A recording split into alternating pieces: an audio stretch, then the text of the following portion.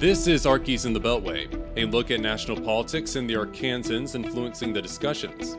I'm Alex Thomas, Washington correspondent for the Arkansas Democrat-Gazette, reporting from the nation's capital.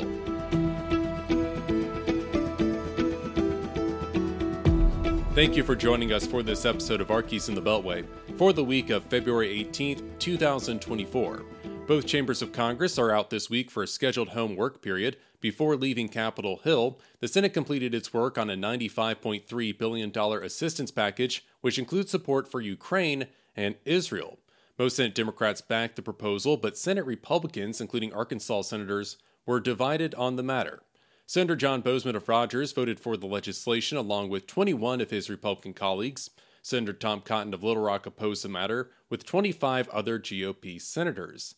The package includes around $60 billion for helping Ukraine, more than $14 billion in assistance to Israel, and nearly $5 billion for partners in the Indo-Pacific. In a statement following the vote last Tuesday, Boozman described the matter as the first step in ensuring the United States maintains strong international leadership. As for Cotton, his opposition involves two issues. The first concerns the lack of language on immigration and security at the U.S.-Mexico border. Cotton was among the Republicans who opposed an earlier proposal coupling international security with bipartisan changes to immigration and border policies. He says that language did not do enough to address asylum standards and current use of parole. We can't ignore the fact that we still have a border crisis. We have to address that. Cotton and a Senate Republican working group in November put forward a list of policy recommendations related to border security legislation, including stricter standards for receiving asylum and limitations on granting parole. Oklahoma Senator James Lankford represented Republicans in bipartisan talks, which led to the package containing immigration and international aid language. Cotton does not place any blame on Lankford for the terms of that immigration deal. Democrats just weren't serious enough to accept those reforms. Cotton's second concern involves some of the spending in the $95.3 billion proposal. The senator drawing issue with billions of dollars in non-defense spending, including funding set aside for budget support in Ukraine and humanitarian aid that the senator says lacks appropriate guardrails. The rest of the money, the rest of the military aid is a pretty good template for whatever might follow on. The House of Representatives receiving the bill, although a pathway for passage is not clear. House Speaker Mike Johnson has accused the Senate of failing to meet the moment in addressing border security. Sean Savett with the White House's National Security Council telling the Democrat-Gazette that Congress cannot afford to waste any more time. We are getting reports from Avdiivka, the city in eastern Ukraine, that Russia has been trying to take for months, that Ukrainian forces are simply running out of artillery ammunition. They don't have the ability to fire artillery ammunition to keep those Russian forces at bay and prevent them from reaching Ukrainian trenches. So now they're starting to get overrun, they're starting to lose their defensive positions, and we're starting to see an increase in Ukrainian casualties. Both Boozman and Cotton expressing hope the House will make changes to the Senate bill through amendments. Representative French Hill pushing for the United States to continue supporting Ukraine. Hill, part of a bipartisan House delegation that traveled to Ukraine on February 9th, meeting with Ukrainian President Volodymyr Zelensky in Kiev.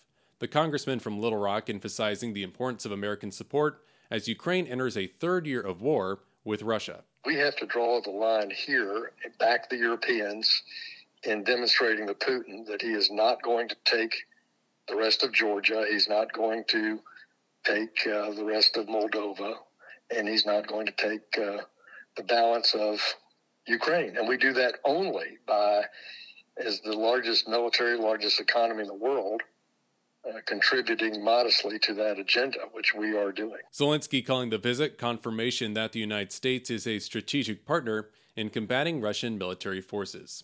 The Senate set to hold an impeachment trial once senators return to Capitol Hill. That trial stemming from the House's impeachment of Homeland Security Secretary Alejandro Mayorkas.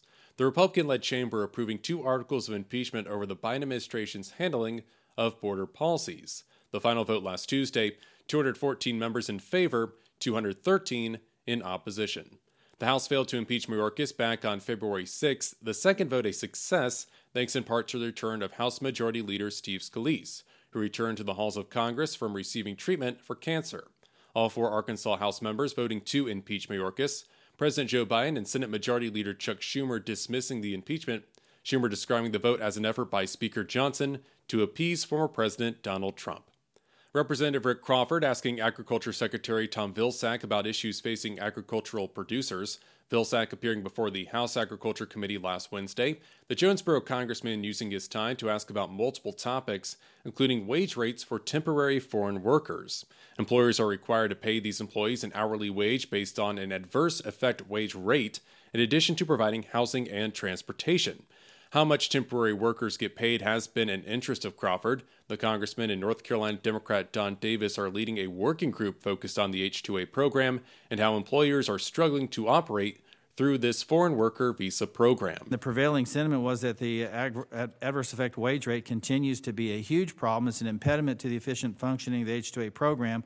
Georgia, for example, has seen a more than 20% increase in the AEWR in the last 2 years. Vilsack, who also served as Agriculture Secretary during the Obama administration, says Congress could address the issue through existing legislation.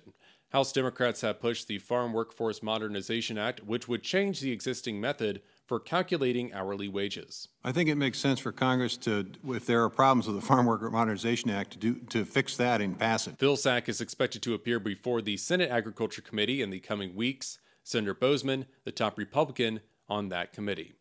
Boozman and other congressional agricultural leaders still trying to get a farm bill done during this Congress. Lawmakers were originally set to approve a new farm bill before 2023 drew to a close. Legislators instead agreed to extend current programs through this September amid discussions about how to address nutrition, rural development, and agricultural programs. Georgia Representative David Scott, the top Democrat on the House Agriculture Committee, tying the lack of final terms in part to unprecedented events last year in Congress's lower chamber. Changes in Republican leadership, potential government shutdowns, and the inability to pass the agriculture appropriations bill have each injected uncertainty into this process. Pennsylvania Republican G.T. Thomas, the House Committee's chairman, recognizing the headwinds in passing a new farm bill. Washington, D.C. is filled with rhetoric and armchair pundits. People go out of their way to work against you. Folks think a farm bill is impossible, that politics will prevail over good policy, that the dysfunction surrounding us has consumed us. Every comment intensifies my commitment to the American farmer.